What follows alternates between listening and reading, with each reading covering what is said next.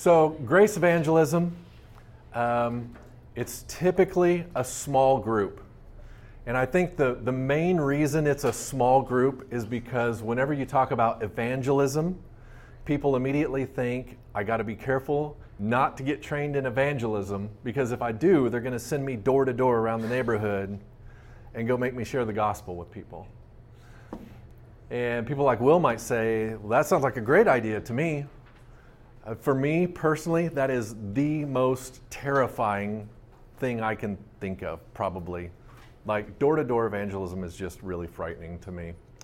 But what we'll talk about is a lot of different things. But, over the years, you might have been exposed to several different types of quote-unquote systems, whether it was discipleship evangelism or grace evangelism or the Romans Road. Anything else come to mind that you've heard or seen before? Like, there's just lots of systems out there, right? Evangelism explosion. Yeah, there you go, evangelism explosion. Lots of things, lots of systems. But, of course, we know that evangelism is not a system. And this really is a class that everybody in GBC needs to take. Not because of the evangelism. The main reason why we need to take this class and what keeps me just so excited about this class is the focus of the Christian life. Like, evangelism is just an overflow of living the Christian life, right? There's different methods, there's different systems, but above all, we want to be genuine. We want to be loving. We want to be careful, right? So a couple resources up here for you.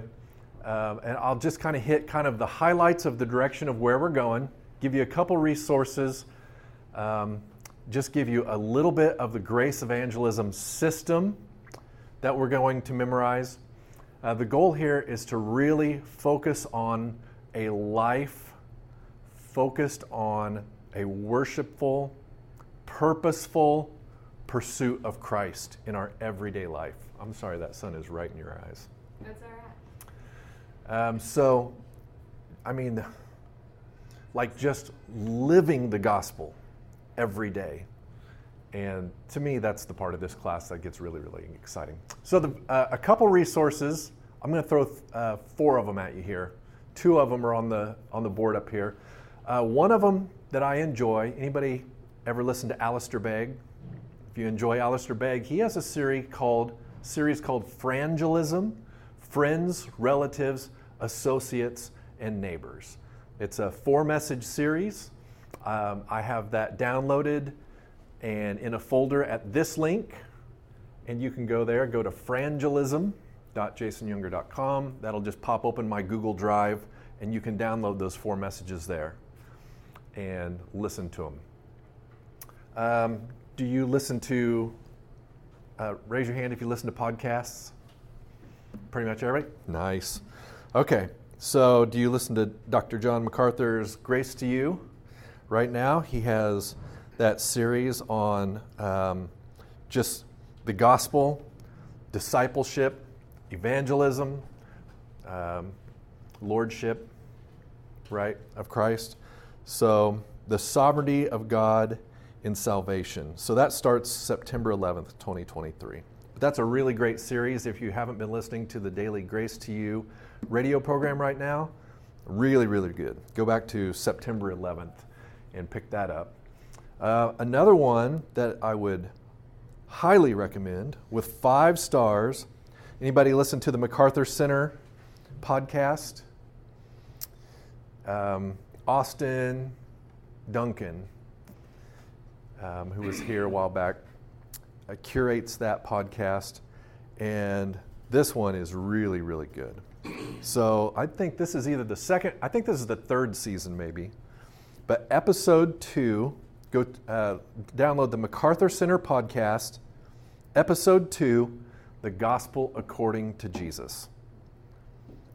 And with a 5-star rating, I give that one 8 stars. That one's awesome. Then we're going to have some verses that we're going to memorize. And I don't know what your system is for memorizing. Hopefully you are reading your Bibles every day. And as you read your Bibles, hopefully you're actively memorizing verses. Verse packs aren't just something for little kids. Like, do you ever find yourself reading and a verse just jumps out to you and you think, oh, if only my family could hear this verse. And, just like you watch a movie and the big line jumps out at the movie, right? And you're like, that's good. That's a good line. That's funny. I got to remember that. We're going to talk about that one at work tomorrow. Right? So you remember the big line, and then when you remember the big line, you remember what happens. What's the reaction after the big line? And what was happening leading up to the big line, right? So remembering the big line, you naturally remember the context around the big line. Same way with your memory verses. So as you're reading and a big verse jumps out at you, remember it, but also remember the context around it leading up to it, the build-up and the result. And so make sure that you're memorizing Scripture. In fact, maybe even memorize Scripture. So, for example, take the Gospel of John. What happens in John chapter 1? What happens in John chapter 2? What happens in John chapter 3? Right? So just take each chapter and what happens? What's the big event in this chapter? So you all know John chapter 3 is Nick at night, right? Jesus is talking to Nicodemus. So you know that John chapter 3 is Nick at night. What's the big verse in John chapter 3? 3:16, right. So you start building the context around John 3:16. And you get to the end and you see John 3:36. He who believes in the Son has eternal life.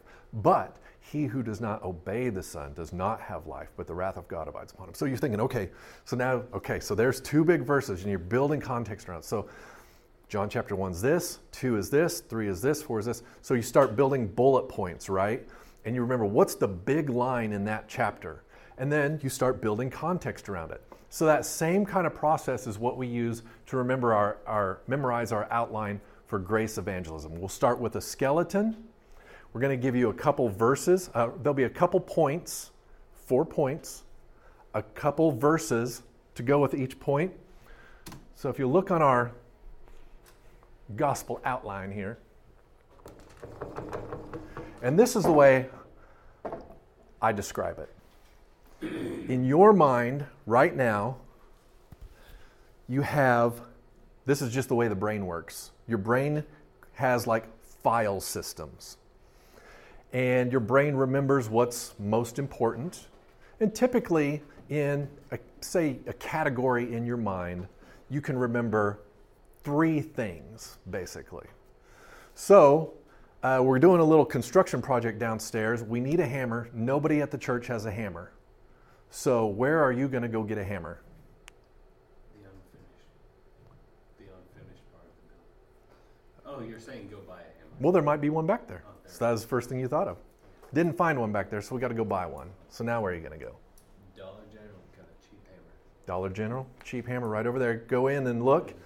Yeah, And it'll break, but it's a cheap. It'll get the job done. Though. Come to find out, there must be a craft class going on because they're out.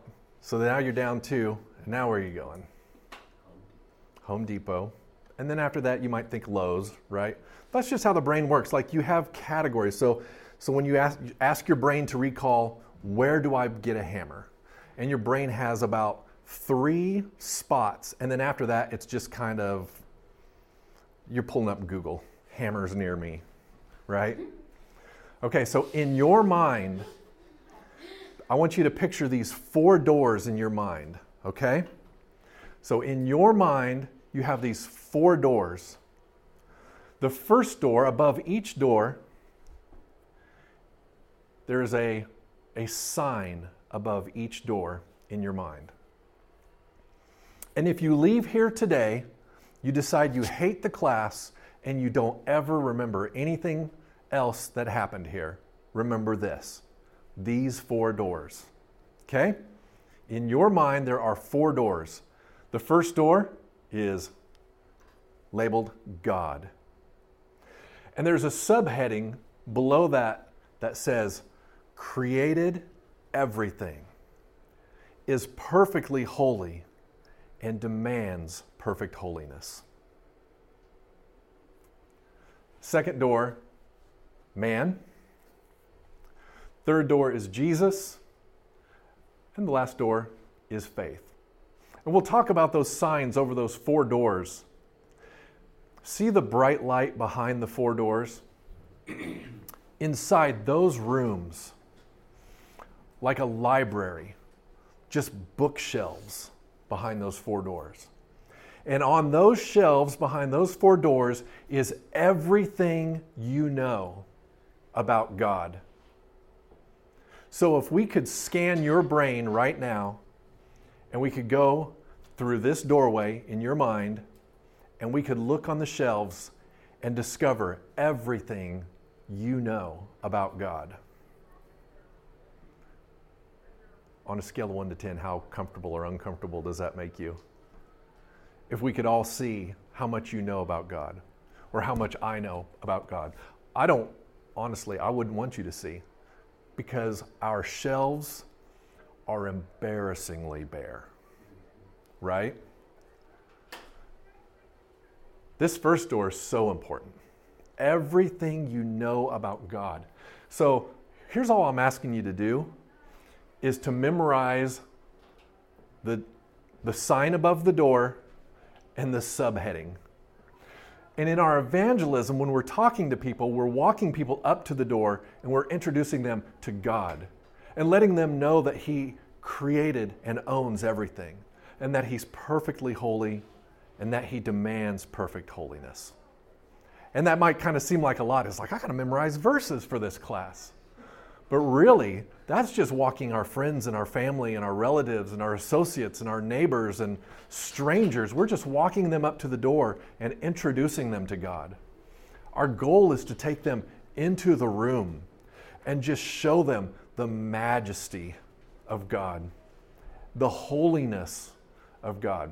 So man, Jesus, faith, same things. So that's what we'll do. So God, you'll have 3 points. We're going to put a couple verses underneath each point. And it'll look like this. God created and owns everything. Genesis 1:1. In the beginning, God created the heavens and the earth. Psalm 24:1. The earth is the Lord's and all it contains, the world and all those who dwell in it. He's perfectly holy. 1 John 1:5.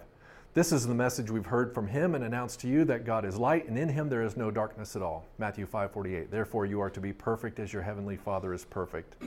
And He requires perfect obedience to His law. James 2:10. For whoever keeps the whole law and yet stumbles in one point, he's become guilty of all. If you look in the back of your workbook, you'll find 4 verse cards. So the 4, I think they're kind of a ivory color. So you have 4 verse cards in the very back, and these are your cards. So the skeleton is the 4 doorways and the points below it. Then we start packing meat and muscle on there. Those are your verses. The skin is the transition from one door to the next. So God, in light of these verses, since God is perfectly holy and righteous, and He has said we are to be perfect as He is perfect, we quickly see mankind has a problem, and you proceed to the man card, who has broken God's law. He'll pay the eternal penalty for sin, cannot save himself by good works. And you'll see your verses there on your cards. God's holiness repels man. Man's sin repels a holy God, but God did something amazing. We walk them into the door, and we introduce them to Christ. And there's your Christ verses. And then the last door, faith, or I believe your cards as sinners, that we must repent of all that dishonors God. We must believe in Christ as Lord and Savior. And will you repent and believe in Christ? So I know that at first glance that looks like a lot, but we're going to take this over 8 weeks in small bites. And so don't freak out. It's not, it'll be fine. But one of those resources, the verses.jasonyounger.com, if you're uncomfortable doing it yourself, my method for memorizing, other than remembering the verse and then building context around it, but just for verses itself, is just repetition. So I record my verses, and then I get in the car and I play it. And when I get back in the car, I play it. And when I'm taking a shower, I play the file. So that verses.jasonyounger.com, that's all your verses in one file. So either put it on your phone, open your voice notes, and record your one verse for this week or your few verses for this week, or put them all on there, whatever your process is. But record it and just repeat it and just get it burnt into your mind. And repetition is your friend. It's how we learned our ABCs. It's how we memorized our verses as kids. And so anyway, I think that will be really good. Other than that, so it's 8 weeks. Just kind of give you an idea how it goes. There's just more than we're able to squeeze in. Like there's just not enough time between now and 8 o'clock to get it all in. And then over 8 weeks. So we have 8 lessons in our Grace Evangelism workbook. On top of that, we have our What is the Gospel book. And that is basically a chapter a week. And just being completely honest with you, we haven't gotten to the review of the book yet. But read it on your own. Just like, I don't know what your process is. Everybody's process is different. I think the most important thing going into this is strategy. Like, I think what I'm asking you guys is, can I get you to commit to 8 weeks of dedicating your life to the Lord? And I'm not even talking about evangelism right now. I'm just talking about, will you take this next 8 weeks and just pursue Christ purposefully and strategically?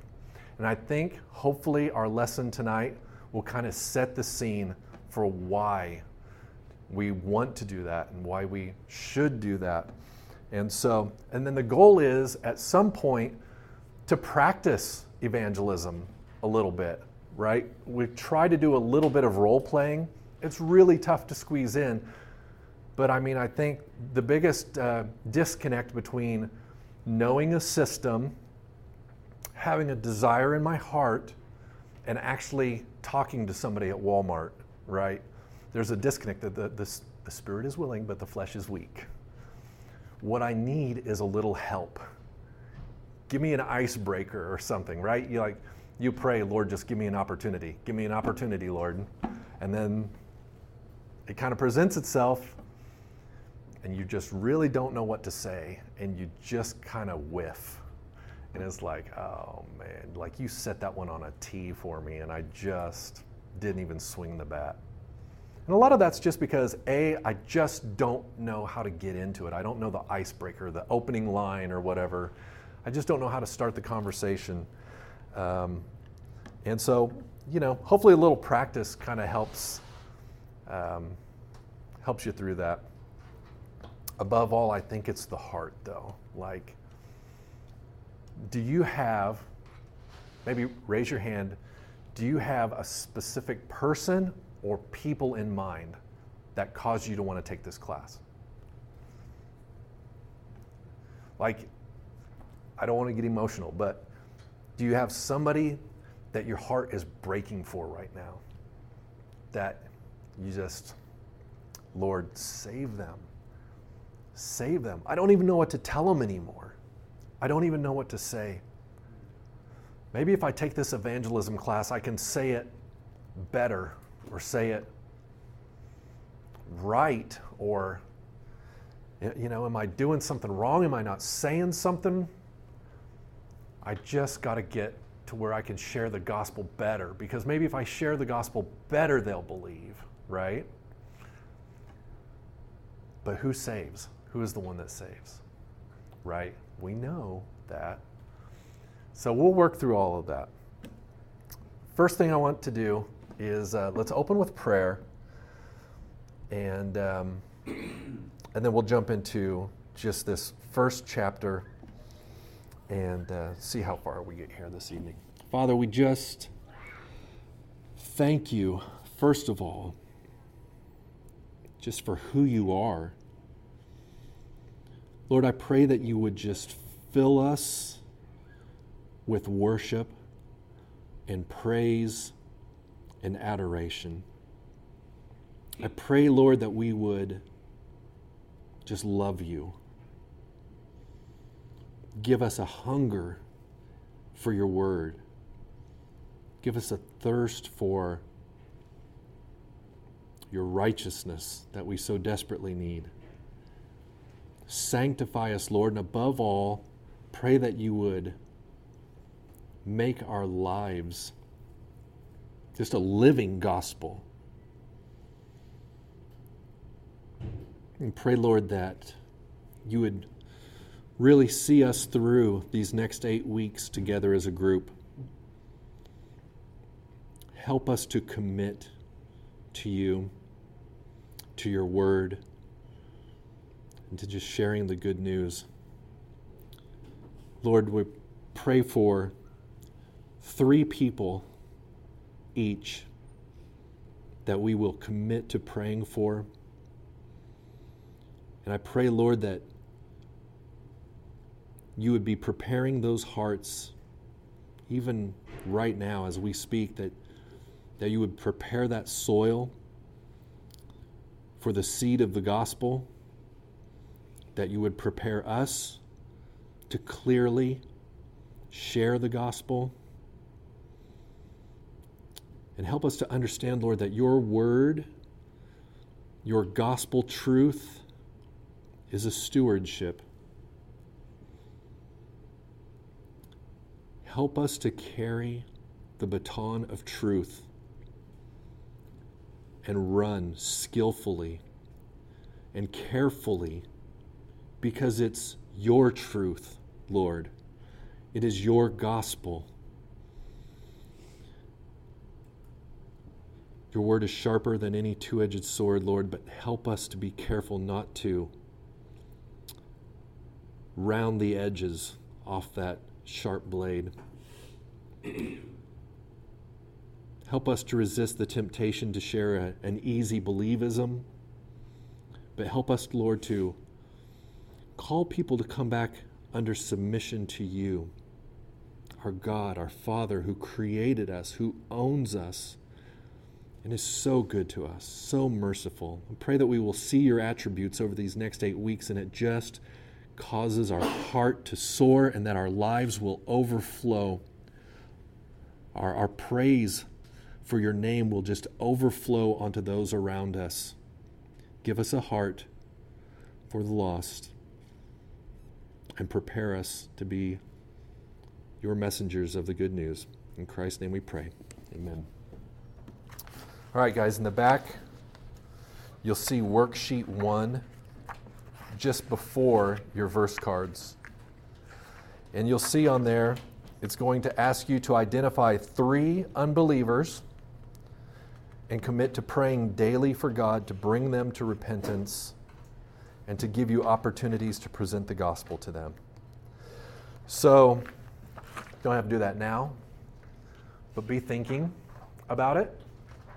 Do you need a book? I have an extra book here.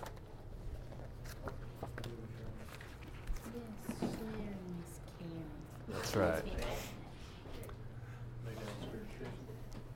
Can we write Are they in it? downstairs? Yeah, they're down in the resource center. Yeah. Yes. Are we supposed to get books? Yep. So you'll need a workbook, and you'll need the black What is the Gospel book. Yep. Sorry.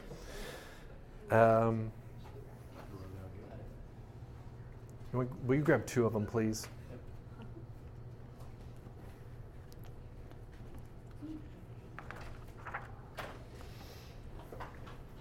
So nice. So, our class objectives is to establish a biblical foundation for evangelism, to equip you with a clear and understandable gospel presentation, to expose you to a variety of evangelism opportunities.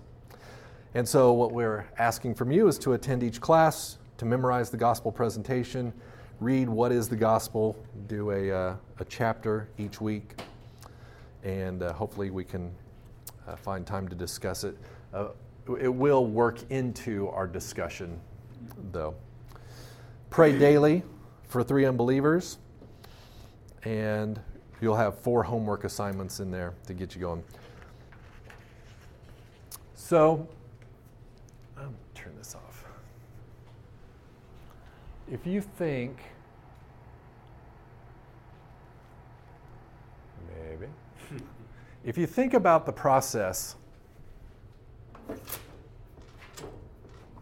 kind of what our part is,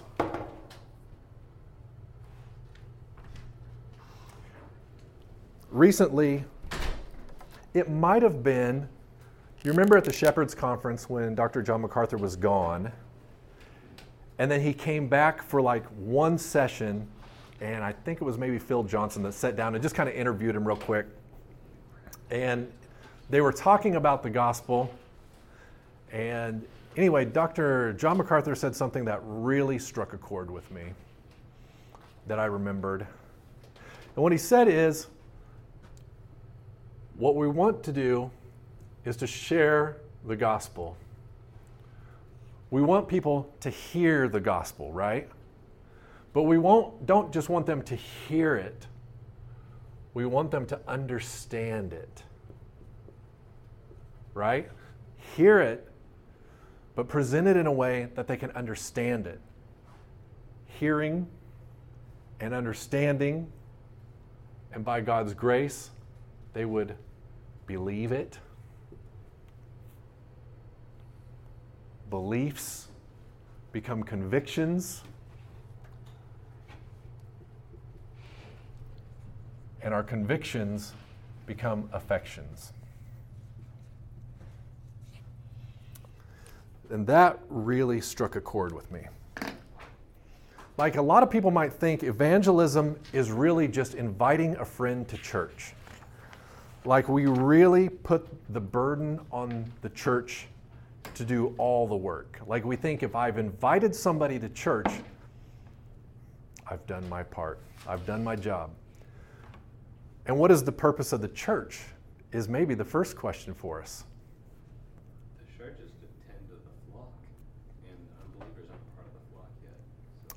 Yep. The purpose of the church is where believers come and we worship together corporately. And it's for the feeding and the building up and the equipping of the church. Our job is to take it and to go out and to share it. Share the good news of the gospel so that people will hear it. And we want to present it in a way that they will understand it so that by God's grace they will believe. And we want them to believe, and that's where we plug them in. We're getting them in here and we're feeding them. And they start building theology, right? Like you'll notice the classes at GBC are so good about just teaching us doctrine and theology. Believe what? Right? So we're reading God's Word. We're encouraging people to read God's Word, and we're teaching them and building their theology, and their theology become their convictions. Like these are the things I stand on. These are the things I believe. And so you know you'll find young believers or young people sometimes are just fireballs, right? Like when I was first saved, I was just kind of an out of control. I don't know. I was something. But like I was just going around just telling everybody and so fortunately I had a good mentor to dial me back a little bit. But these were my convictions. And then over time, as you walk with Christ and you really get to know Him and you experience Christ, and every time you go through a trial, it cuts another facet into the diamond of His glory. And trial after trial after trial, these experiences take your convictions and they kind of move them to another level. It's not just book knowledge. I believe this is the Word of God. This is my conviction that I stand on. It really moves it from the brain to the heart. It becomes, I've seen God do this in my life. I've seen Christ move in this way in my life. I know that I can trust him. We get in these conversations with people and they say, oh, how do you know? It's just a book. It's like, I'm telling you, I know it's true. I've experienced it. Let me tell you about him. Your convictions become affections and you love Christ. And he says, if you obey me, if you love me, you will obey my commandments, right? And your life becomes a living sacrifice, a living testimony. And that's the real goal. So the goal here is not to give you some system. Oh, here's a good example. So he hates it when I talk about him because he's humble. But Terry Druard's my mentor. And he's the one that shared the gospel with me when I was in my 20s.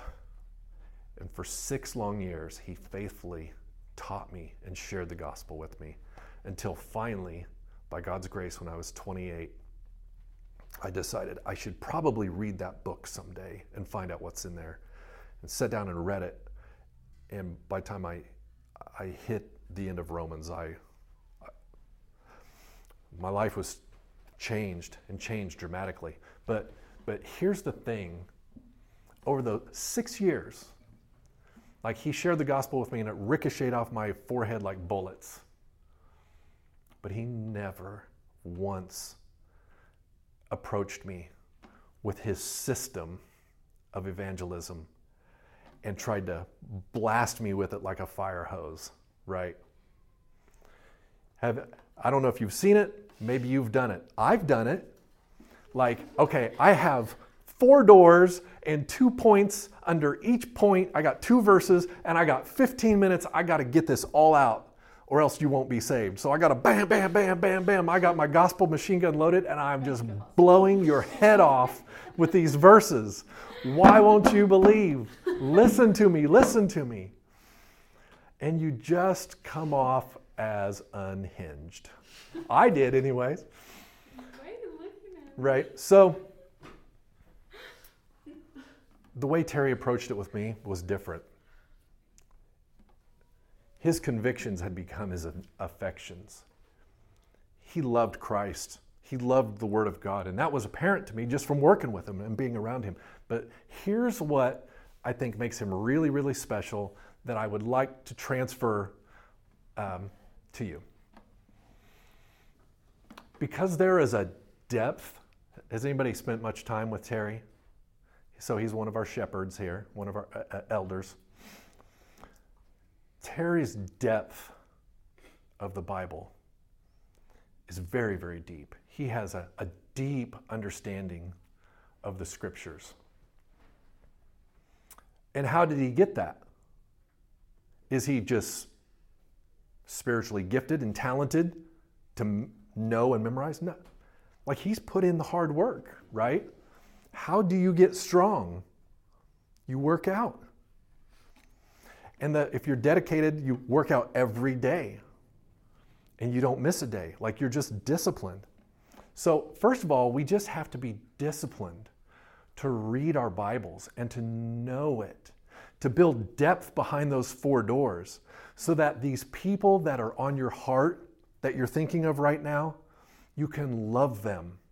And you don't have to blow their head off with 15 verses in the next 15 minutes. Instead, you can love them and you can walk them up to that first door about God. And there's a settledness to you because you know the truth. You know the gospel. You know what the Bible says. And instead of you blasting them, always thinking about what is my next point, so that even when they're talking, you're not listening.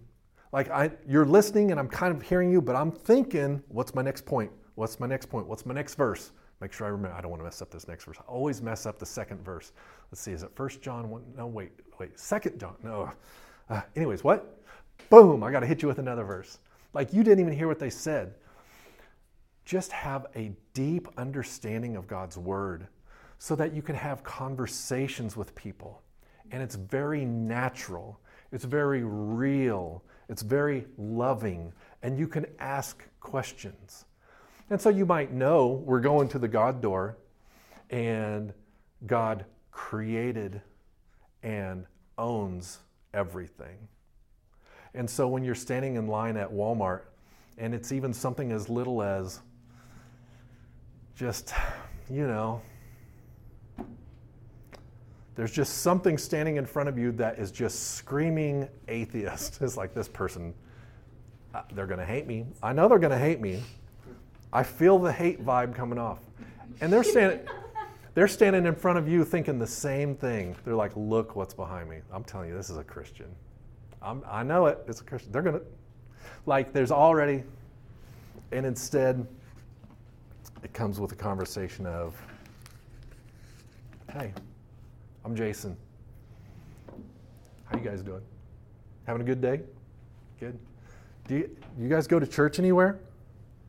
No, we don't go to church. I don't believe in God. Okay. Well, you have any kind of church background? Anybody in your family go to church? Your grandma go to church or anything? Right? Let's just talk about God for a little bit with this settledness. Because of the depth that's behind your door, you're properly equipped to have a conversation with somebody about God. And if I can get nothing else out, maybe I can tell them, well, the Bible says, Genesis 1:1, that God created and owns all things. In the beginning, probably the verse, even not even being a Bible reader, you probably know, in the beginning, God created the heavens and the earth, right? He created all things. Psalm 24:1 says the earth is the Lord and all it contains. And you just find just these little conversations and just see where the Lord takes it, but don't go blow people's head off with it. Like we're just giving you kind of rails, right? It's just kind of rails to keep you on the path towards the cross and calling people to repentance.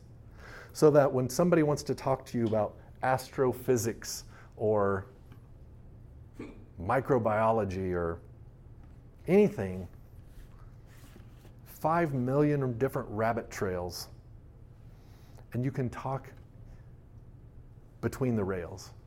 You just keep it between. So that's kind of the goal. All right. So we're going to look at 4 things tonight: the mission, the motivation, the message, and the method. First, the mission. I'll try to point out blanks in your book to fill in. First, the mission. God's ultimate purpose for evangelism is to glorify himself. God's ultimate purpose in everything is to glorify himself. Isaiah 42:8, I am the Lord, that is my name. I will not give my glory to another, nor my praise to graven images. Isaiah 48:9 and 11, for the sake of my name I delay my wrath, and for my praise I restrain it from you, in order not to cut you off. For my own sake I will act. For how can my name be profaned, and my glory I will not give to another? Psalm 106:7 and 8, our fathers in Egypt did not understand your wonders. They did not remember your abundant kindness, but rebelled by the sea, at the Red Sea. Nevertheless, he saved them for the sake of his name, that he might make his power known. The psalmist is praising God for the mighty deeds that he performed for the nation Israel. He starts at the very top, speaking about the deliverance of Israel from Egypt through the Red Sea. And God had compassion on Israel. He wanted to see them freed from slavery. Yes, he wanted to judge Egypt for their cruelty. But ultimately, the psalmist says, God is God-centered. He saved them for the sake of his name. Ezekiel 36, 22 and 23. Thus says the Lord God, it is not for your sake, O house of Israel, that I'm about to act, but for my holy name, which you have profaned among the nations where you went. I will vindicate the holiness of my great name, which has been profaned among the nations, which you have profaned in their midst. Then the nations will know that I am the Lord, declares the Lord God, when I prove myself holy among you in their sight. So in Ezekiel 36, Israel has sinned against God by refusing to worship God in purity, and so he's about to deliver them into the Babylonian exile. But before he does, he promises that he'll restore them for the sake of his name. B, salvation accomplishes God's mission to bring himself glory. Salvation accomplishes God's mission to bring himself glory. In Isaiah chapter 43, God has already said in verse 7 that he created his people for his glory. But then he says in Isaiah 43, verse 25, even I am the one who wipes out your transgressions for my own sake. The purpose of salvation is for his sake. 1 John 2:12, I'm writing to you, little children, because your sins have been forgiven you for his name's sake. So in Ephesians chapter 1, Paul says that every aspect of our salvation is to the praise of his glory. Our election by the Father in eternity past, verse 6. Our redemption accomplished by the Son in the fullness of time, verse 12. And our being sealed by the Holy Spirit of promise, verse 14. And then in the next chapter, Ephesians 2, verses 4 through 7. First of all, you know Ephesians 2, right? You got the big passage, right? Everybody has Ephesians 2, 8 through 10, memorized probably, right? For by grace you have been saved through faith, and that not of yourselves. It is the gift of God, not a result of works, so that no one may boast. For we are his workmanship, created in Christ Jesus for good works. Okay, so let's pack a little context around that. You got that verse. Now there's some great stuff here in Ephesians chapter 2. Verses 4 through 7 says, but God made us alive together with Christ. And in verse 7, this is right now my favorite verse in the entire Bible. You ever want me to kill an hour, ask me about Ephesians 2:7. So good. Ephesians 2:7. So that, in fact, you got your Bibles handy. Let's just flip to it.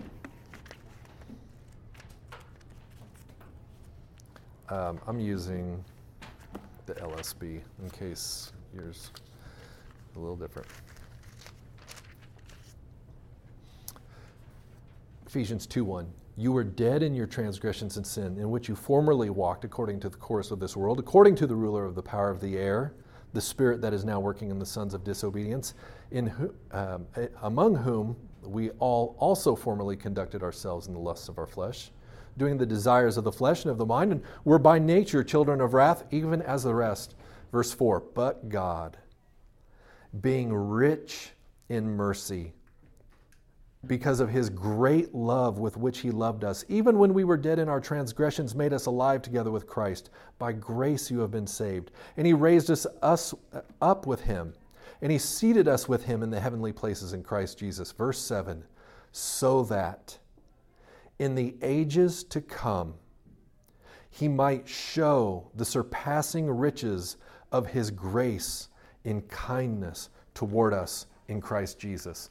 So when you talk about icebreaker lines, Ephesians 2:7 is my icebreaker line for almost everything. People say, well, if God is a good God, why are people so ugly? Ephesians 2:7, that's why. And then you take them to Ephesians 2 and you talk through that. Why did God allow sin? God could have created the world. He did create the world perfect, by the way. Not he could have. He did. Well, then why did Adam and Eve sin? God created them imperfect. No, he didn't. Ephesians 2:7. That's why. So that in the ages to come, he might show us the surpassing riches of his grace in kindness toward us in Christ Jesus. we see all the attributes of God at the cross. God is showing all of his attributes. Ephesians 2:7, that God is holy, holy, holy. And he does not compromise his holiness. He's also merciful. He's patient. He's kind. He's long-suffering. He's loving. He's gracious. All eternity, we will say, not, well, I'm glad to be saved. But God says that he's merciful and long-suffering. We won't say God says that he's merciful and long-suffering. We will say God is merciful and long-suffering. And let me tell you how I know. He was merciful and long-suffering with me. Ephesians 2:7, everything comes back to Ephesians 2:7. And then it just sets you up to share Ephesians 2:8 through 10 about the wonderful grace of God. So great icebreaker. That's my personal favorite to get into the gospel with people. So a lot of us have heard 100 different versions of a very man-centered version of Christianity.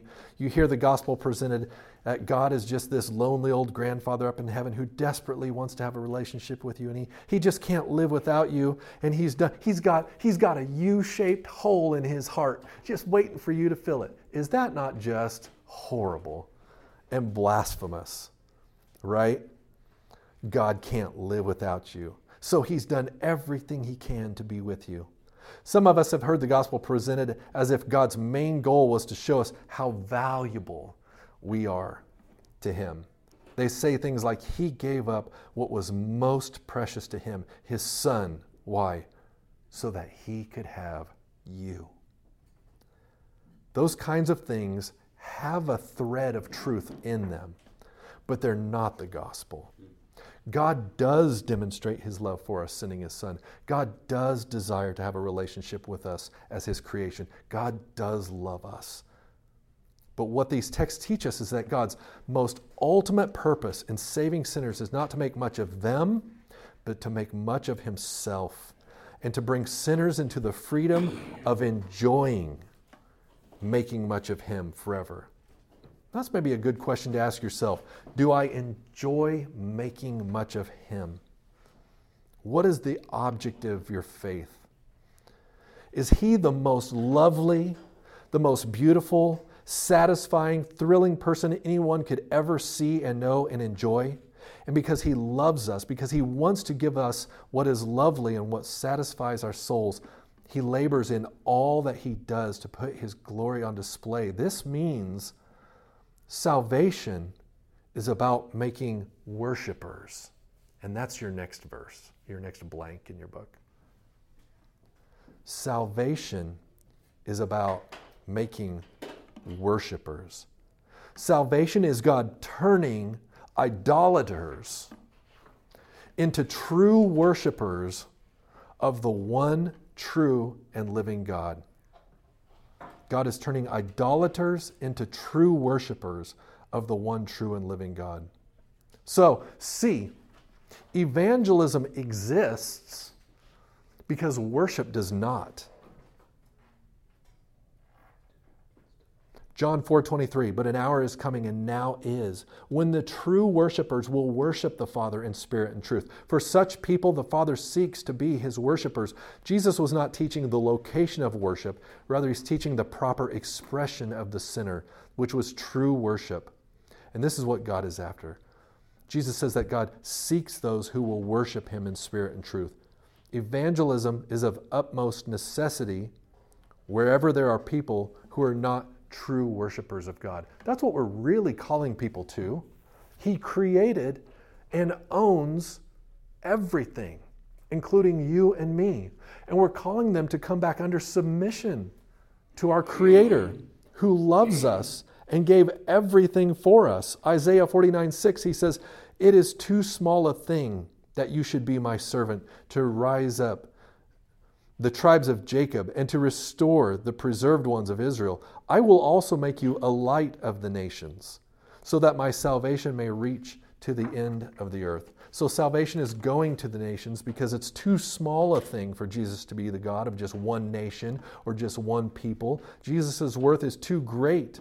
God's glory is too precious to be limited to one group of people. It's got to go everywhere. He is the God of all, the creator of all. He's on a mission to bring himself glory from all the earth, from all the nations. He's worthy to be worshiped by all nations. And since God is not content to receive worship from only one people group, should we be content if God is worshiped by only one person or one people group? Since God is worthy to receive worship from all humanity, how can we be complacent? In his excellent book, Let the Nations Be Glad, John Piper speaks about worship being the goal and the fuel of missions work, the taking of the gospel across the oceans. But his comments are also entirely applicable to evangelism, the taking of the gospel across the street. He says, evangelism is not the ultimate goal of the church. Worship is. And evangelism exists because worship doesn't. Worship is ultimate, not evangelism, because God is ultimate, not man. So when we're calling people to church, what are we calling them to? We're not calling them just trying to get them here to put it on BART to spend an hour sharing the gospel. We're calling them to come here with us and to worship our Creator. God's mission in our evangelism is to glorify himself by transforming sinners into true worshipers through the proclamation of the gospel. The glory, praise, and the worship of God is the passion of God's own heart. So it must be the fuel of the fire that burns in our bones.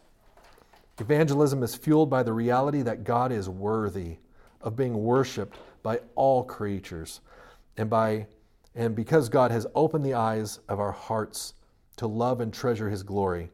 That is because what we want most deeply from the depths of our souls is for God's name to be honored and his glory to be treasured. We are eager to lay down our lives in sacrificial service to make that happen. Is that true about you? Just a little heart check there. Are you eager to lay down your life? That wasn't a period there. That was just a pregnant pause. Are you eager to lay down your life in sacrificial service to make that happen? That's Romans 12:1. We're called to be a living sacrifice.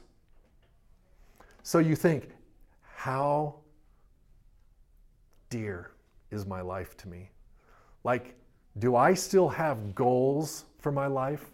Do I still have just these visions for what I want my life to be? My career, my kids, my family, my travel, just everything? Or is it, Lord, take my life. Man, take my life, make it yours. Put me into your service. Just use me, Lord. I am so overwhelmingly blessed to have been saved by you because I was hellbound and I was willingly in rebellion against you. My life proved every day. I mean, you just think about what happened. You remember when we were kids in school and they would do these experiments with magnets and you try to push the two strong magnets together and no matter how hard you would push, the magnets wouldn't go together. And you could try to push them and then they just slip and they just don't go together. That was us. God is holy. He's so holy. He repels sin.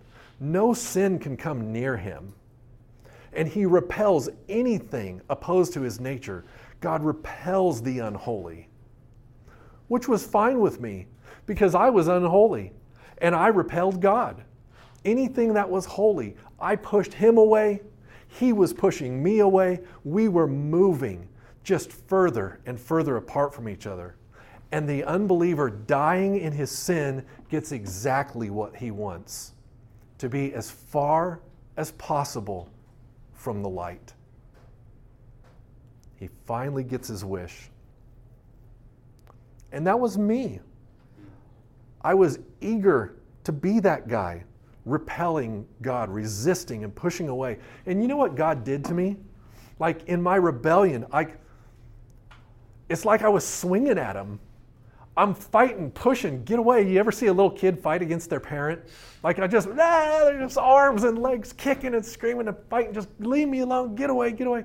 And you grab them and you hug them and you just pull them in. And you're like, listen, calm down and listen to me. And the parent loves that kid. And they said, God did that. Like, I don't know about you. Maybe you had a different experience. But I fought against God with everything that I had, and He won. He captured my heart, my soul, my mind, everything. He saved me. Like, when I say that I was a little unhinged, and I was just going a little crazy, running around telling everybody about Christ, I couldn't help it. Like, I escaped a house that was on fire. Here's what the picture was like. I'm in a house that's on fire. And while I'm in this house that's on fire, somebody is knocking at the door saying, Jason, wake up. Wake up. You're in danger. Leave me alone. I'm comfortable. I'm comfortable. Leave me alone. And somebody kept pounding on my door for 6 years because they loved me. Get up. Get up, you're in danger. Leave me alone. I'm happy where I'm at. All the time, Satan is tucking me into bed, singing me a lullaby. You're okay. I'm okay. We're all okay. And Grandma's gone, but she's okay.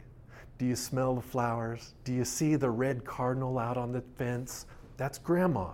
She's okay. You're okay. I'm okay. We're all okay. Do you believe in God? You're fine. You're okay. And he's banging on the door. Get up. You're in danger. You're in danger. Until Jesus kicked that door open, walked through the house, grabbed me out of my bed, shook me, and brought me from death to life. Had he not done that, where would I be? Asleep in that bed, in a house, on fire, bound for eternal hell. How dare I withhold any of my life from my Savior?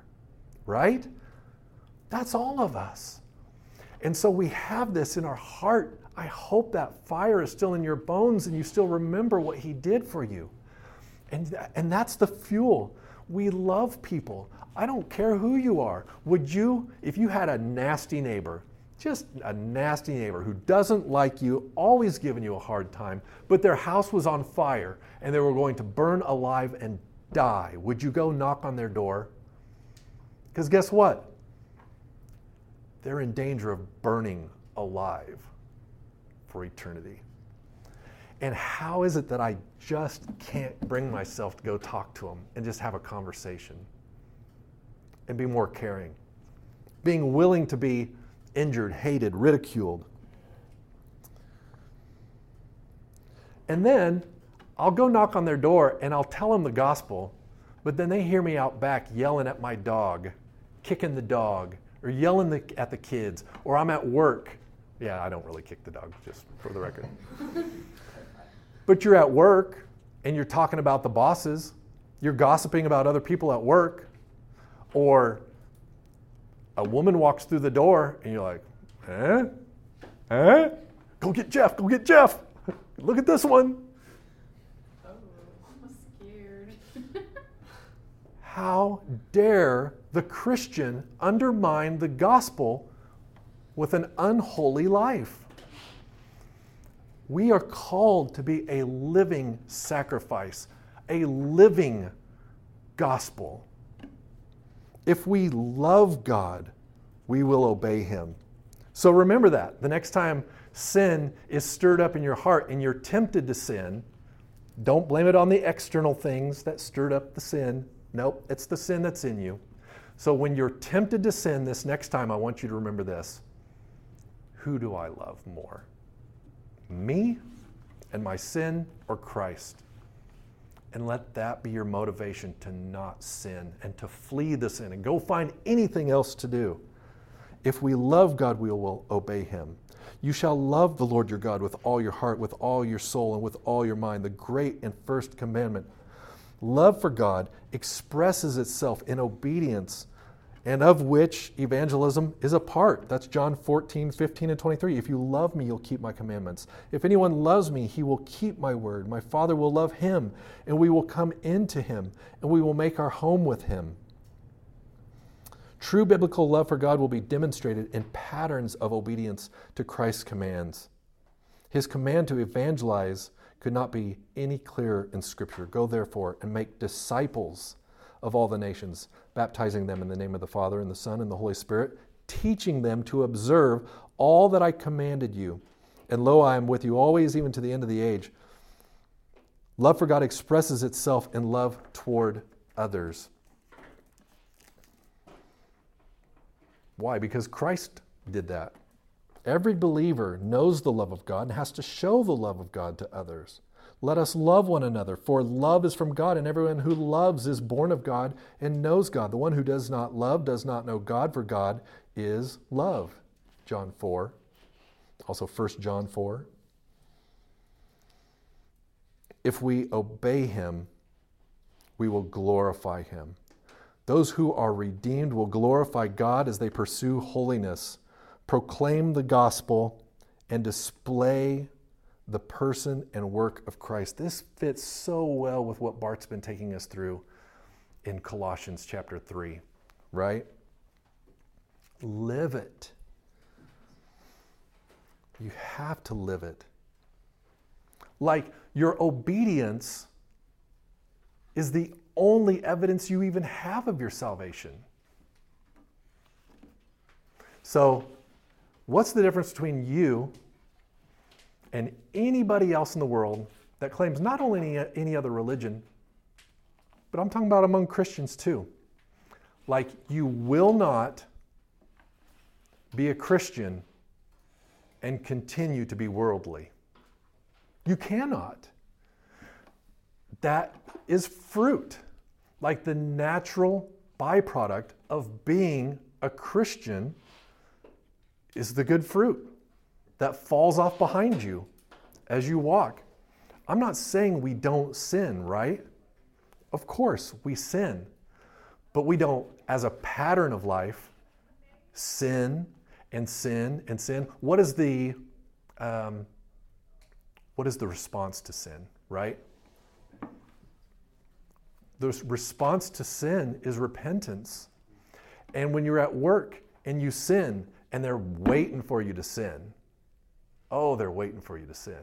Mr. Perfect in his GBC shirt at work. Isn't that nice? That's sweet. Always talking. Just wait. You'll slip. You'll fall. You'll do it. You'll blow it. Right? You'll blow it. And say, you know what? You're right, I will blow it. But when I do, make sure you call me out on it, because I don't want to blow it. And I'll be the first to apologize when I do. Like, you have to displaying that repentance, the proper response to sin. That is all part of living the gospel.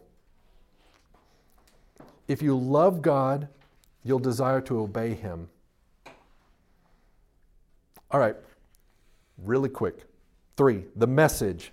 The God-centered gospel presentation emphasizes God's glory and man's sinfulness. So if your worship is God-centered, your message will be God-centered.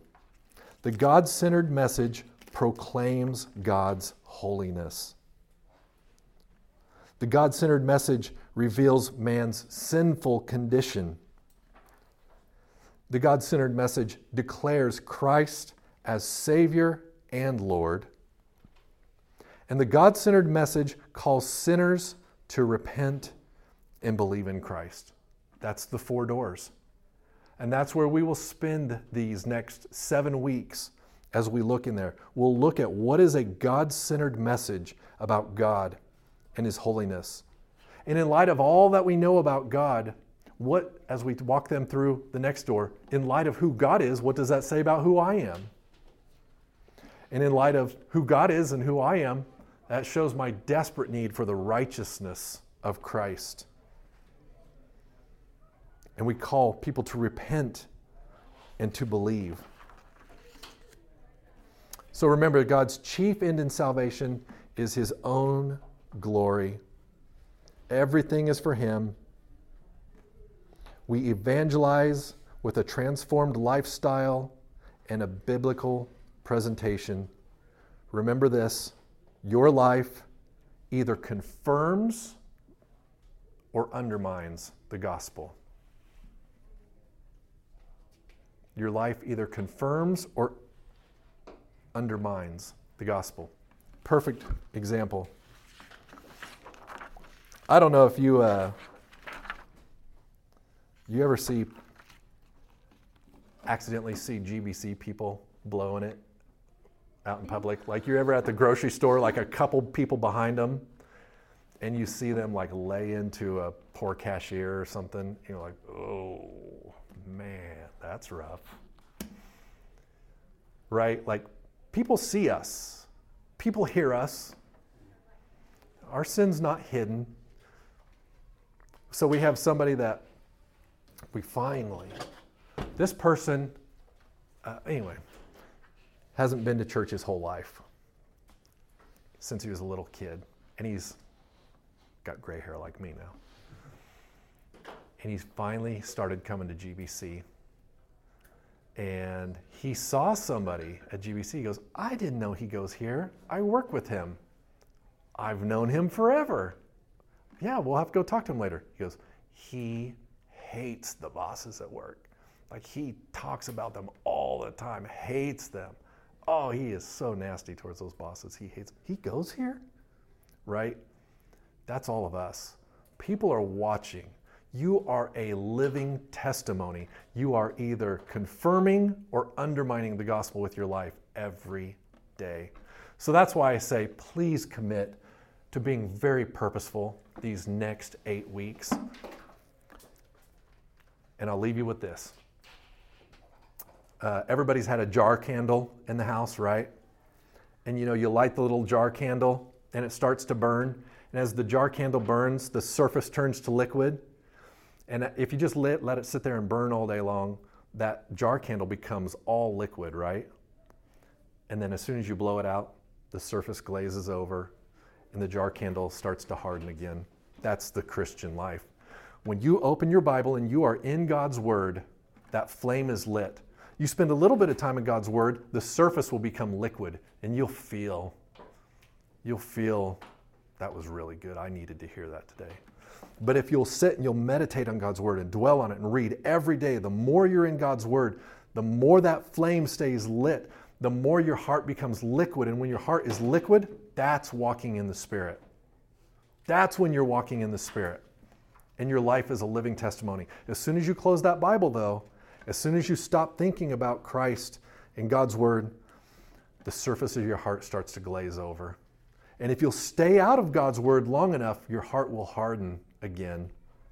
And you'll go back to your old sinful worldly ways, undermining the gospel. So stay in God's Word. Really commit to these next weeks of really focusing your life on being very purposeful and worshipful, and see what God does. All right, worksheet number 1, fill out your 3 people you're going to commit to pray for. And this is my favorite part of this class, is watching what the Lord does over the 8 weeks as we sit and we intentionally pray for very specific people. Not, Lord, give me an opportunity to share the gospel this week.